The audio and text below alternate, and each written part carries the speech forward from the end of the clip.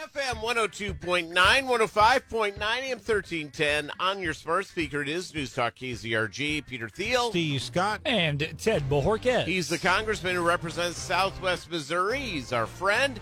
Ladies and gentlemen, Congressman Eric Burlison, live from Washington, D.C. Boo. Boo.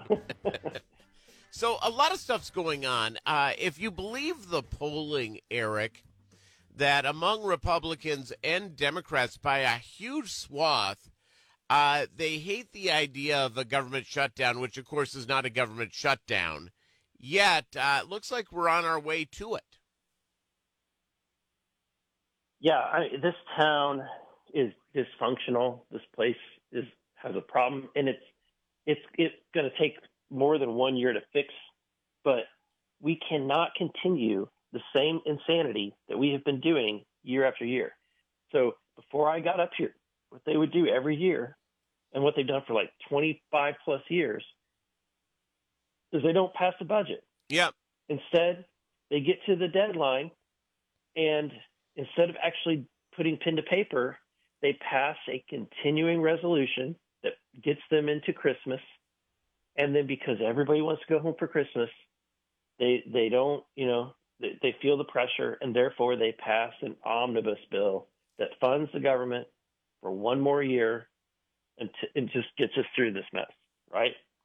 And I think that is absolutely not acceptable. And so you've got members of Freedom Caucus, including myself, who at the beginning of the year went to leadership and said, our entire goal is to change this crazy, broken, disruptive system. Yes. And actually pass a budget. So we got McCarthy to agree that he is going to pass all 12 appropriation bills, and we're going to do it I think it's a reasonable ask, at the pre-COVID, okay, before COVID, spending levels plus inflation, okay? So we're letting them spend more money than they did before, but we're going back to honestly, even pre-COVID, Congress was still insane.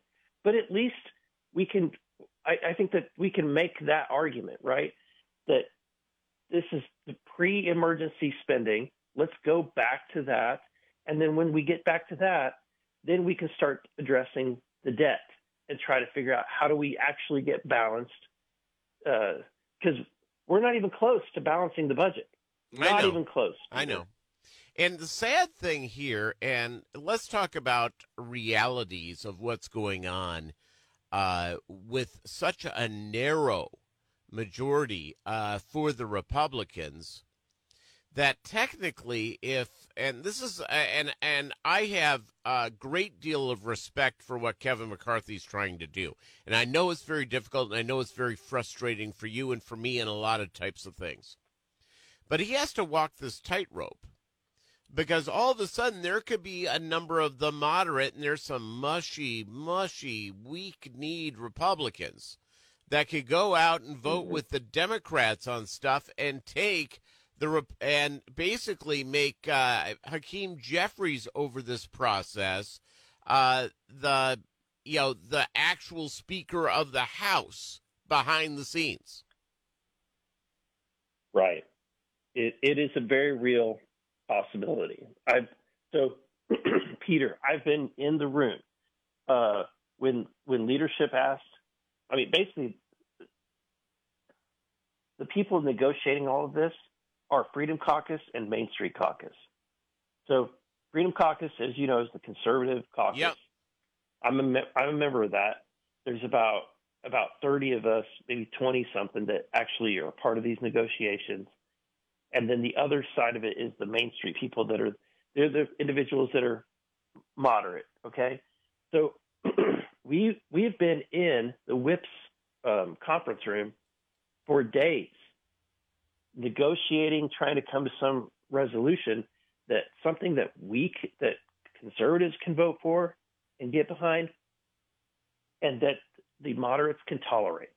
That's the best way to describe this, okay? And I've been in those meetings, and the fear is exactly what you just said, because they've threatened it multiple times that that for them the calculation it could end up being that they sign a discharge petition on some kind of omnibus spending bill and bring it to the floor so that they don't suffer the pain of a government shutdown. Because in these like districts like New York and other places, they are terrified of a shutdown. Yeah, and again, and it's not a true government shutdown, but unfortunately the Democrats and the media work together in a symbiotic relationship instead of actually covering the real issues. Right. It's I mean, at the end of the day, we're not deficit spending. That's, and if we could continue it, it'd be awesome. But this town, this place, everybody freaks out during shutdowns. And so what we're trying to do is plan ahead and figure out Peter, we are going in a shutdown. We're going to have a shutdown September 30th. The question is, who is going to be in high ground to negotiate our way out? Is it going to be House Republicans, or is it going to be Pelosi or Schumer? Yeah, that's the deal. Merrick Garland, and I know you weren't into this committee thing, went out and was defending the Department of Justice in really a seemingly two-tiered justice system that has happened really out front since Biden took office, and seemed to perjure himself. I don't quite get the idea of this should basically freak out every American, no matter if you're a conservative or a moderate or a liberal, having a Department of Justice head who lied his butt off. Yeah, he needs to go. We need to impeach it. We need to impeach him yesterday. He's weaponized the Department of Justice. He is, and he's lying to the American people. Yeah, it's just insane.